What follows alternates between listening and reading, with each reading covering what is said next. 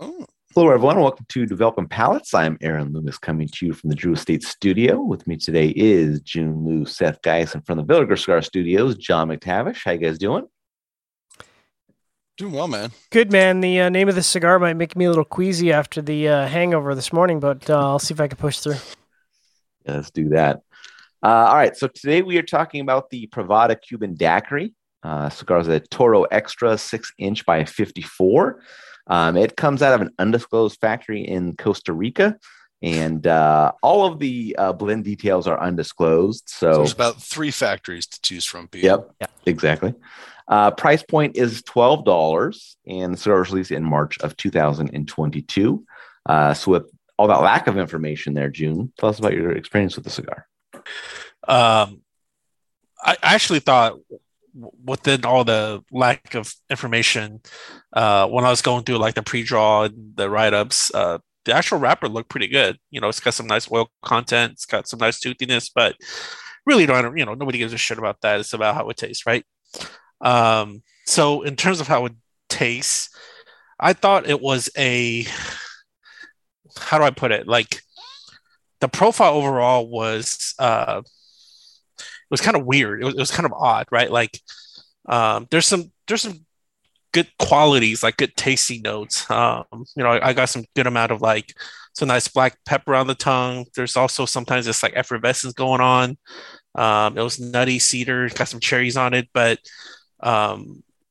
for the singular cigar that I had, it had this like staleness behind the spice and the dried nuts.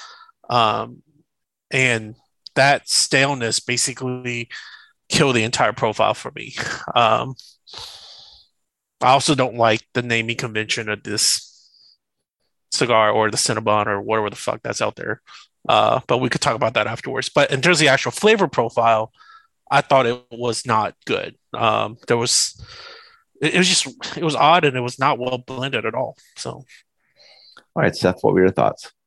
Yeah, I mean, listen, it was, first of all, when I first started smoking the cigar, I was like, God, we've smoked something like this. We have smoked a variation of this blend, but it was a better one, probably a more expensive one. But like I'm like, we've smoked something like this.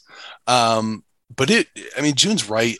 The flavor profile was really, it was like sour stone fruit qualities, but like there was some dry wood. I had some like lemon pepper. It just was kind of, it was really funky, and it wasn't really enjoyable. And I know what June's saying. It's like they had like they wanted to put all these qualities together, but I just didn't think anything really worked. And then the final third, it just got to be too like sour and harsh, and it was just unpleasant. It was like medium in strength and body. It just, I don't know. We'll get to the end. John? Yeah, everyone's kind of checked the boxes here. I mean, it tasted like a Habano wrapped cigar that just like didn't have the right fillers in it. Like it had elements, but none of the elements seemed to kind of work together. So like it started out with like sweet wood and black pepper, but like they didn't harmonize. Then, people talking about some funkiness, and definitely some funkiness. And it had creamy wood, but then the creamy wood was dry wood. So it was kind of becoming more dry as it progressed. So dry wood, dry hay. There was like a weird sweetness in it that I couldn't put my finger on. And then chocolate, and then it just kind of went downhill. Because mostly just creamy wood in the second third, last third. Was just so dry on the palate. Like it was just dry hay and dry wood, and a big cigar. So it was the last third was a tough third to get through, and unlike some places, we actually smoked the whole cigar. So it was not my favorite time. The interesting thing was the burn was perfect. The draw was janky. It was like extremely tight, like basically one notch below plugged. So on a cigar this size with this much to smoke, that's not a good time. So kind of a below average experience overall for me. Aaron, what about you? Yeah, for me, the cigar started with dry toasted cedar and mild baking spice. I think creaminess kind of joined in pretty quickly, and some dry earth a little bit later. Final thoughts saw the baking spice transition to black pepper, and the toast transition to a light char. I thought the cigar had an average flavor profile throughout, a little bit drying on my palate, not a lot of transitioning, so pretty linear.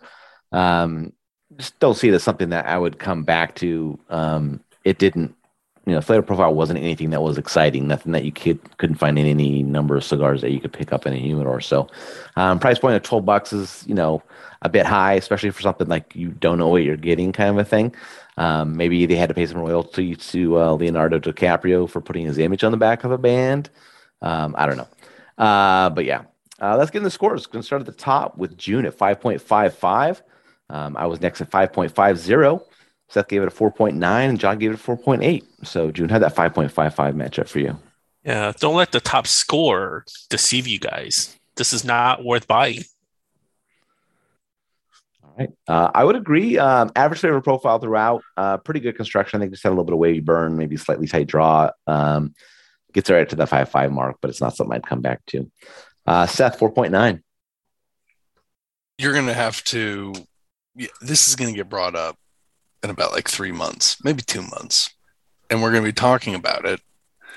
And I'm going to be like, did we smoke that? And Aaron, you're going to be like, yeah, we smoked it. You'll be like, you didn't like it. I'm like, oh, okay. I mean, if I had never smoked cigars before, and this was the first time I ever smoked a cigar from Costa Rica, I would say this is why we don't make cigars in Costa Rica. I mean, it's just, I know that's not true, but it's just, I mean, we wasted money on this, but there's a lot of other stupid people who did too. Yep. All right, Shame John, on you and us. No mincing words on this review for Seth. Yeah, I mean, even if you took away the really poor draw, which happens, it's a handmade product, things happen. It's still a below average flavor profile, and again, like when I have to commit, 2 hours and 20 minutes, which is a lot of time to smoke and not have a good time. Not good. I've had plenty of cigars. A lot of them have been good. Yeah. This one is not. It really was just like, man, this cigar will never end. It's the review that will, gosh, I didn't get depressed afterwards, but I was like, please, we got to turn it around. Yeah. We got to figure something out. I mean, it's when when you're an hour and a half into a review and you're just like, can this just be over? Like, can I just like smoke can I do the first third smoke and then just be like, you know what? I'm doing a Hail Mary on this. Like, yeah, it's a pass. But no, we are there to the end here at the bitter end. The bitter end. We went down on that fucking Titanic, man. Smoking the entire way. Yep. All right. If you're just catching this video on YouTube or wherever, be sure to like and subscribe. Follow us on all the social media channels. You can catch all of our review recaps on podcasts, iTunes, Google Play, and Podbean. Thank you for tuning in. We'll catch you on the next one.